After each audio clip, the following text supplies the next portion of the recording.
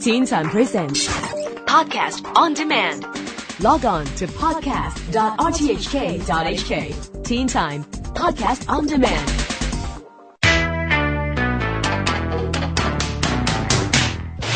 This is the Teen Time Science Blog. I'm Neil Chase. Science! Would you like to walk on the moon? I expect there is a sense of adventure in many of us who would like to experience walking on another planet. Well, for a fee, you should be able to. A company in the United States has started selling tickets to the moon, even though they don't have the technology yet to make it happen. The Golden Spike Company is apparently quite serious in attracting investors to make this happen, and to offer a walk on the moon as a result. However, this does not come cheap. The company wants $750 million as the price of your ticket to the moon. They say that they will use mostly existing technology, and although they haven't set a time frame for these trips to happen, I expect it wouldn't be for some years yet.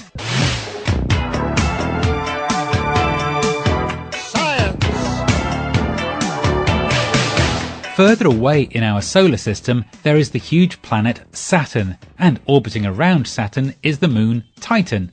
And astronomers have just made a very exciting discovery on Titan. It has a river on it. NASA's spacecraft Cassini photographed this strange river system on Titan, which seems to be about 300 kilometers long. It is not a water river system, the planet is too cold for that, around 1.5 billion kilometers from the Sun, and so it is thought that the river is comprised of some sort of hydrocarbons or oils. We have spotted deep canyons on Mars and other planets, but this is the first time that a moon in our solar system has been shown to have rivers that are currently flowing. Unfortunately, it will be a very long time, if ever, before any spacecraft can land there to find out, but in the meantime, it is a very exciting discovery.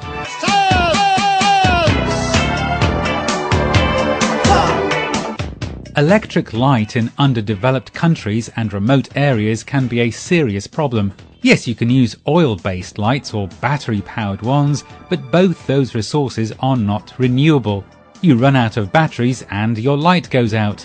So one incredibly simple idea has just been developed, using gravity to power small electric lights. The concept uses a weight on a cord to run through a small dynamo connected to the light. The new LED lights are extremely energy efficient, and so the process of this weight on a cord running through the dynamo is enough to power the light for up to 30 minutes. It is then up to someone to pull the weight up to start the process again.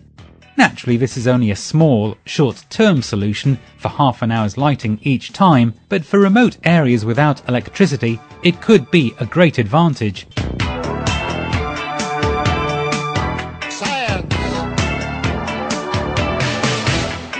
The problem of poaching or illegally killing rare animals for their body parts is bigger now than it ever has been. The African elephant population is shrinking at an alarming rate, and all because of the ivory trade around the world, and mostly in Asia. It seems an almost impossible problem to solve, as the prices that the poachers get for elephant tusks or rhino horns are so high. But of course, if this continues, then the species could easily become extinct in the next few years.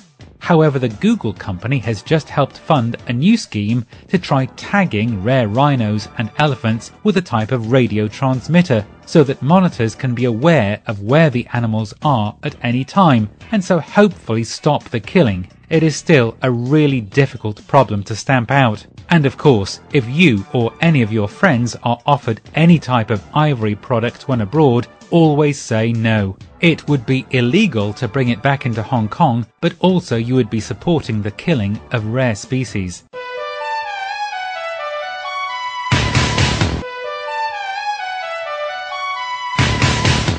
Having a dog as a pet is a wonderful experience, even though that is rarely practical in Hong Kong, and all dogs do need a lot of care, attention and money.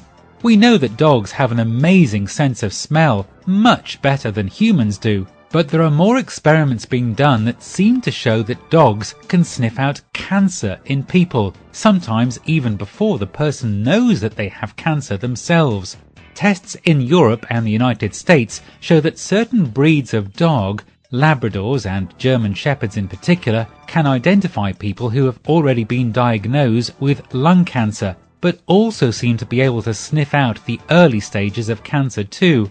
At the moment, the medical world is slightly confused as to how to use dogs in this way, but it could be a great help in future cancer diagnosis. Yet another reason why dogs are nicknamed man's best friend. And that's it for the Teen Time Science blog for another week and another year. I'm Neil Chase, and I'll be back again next week with more from the science world.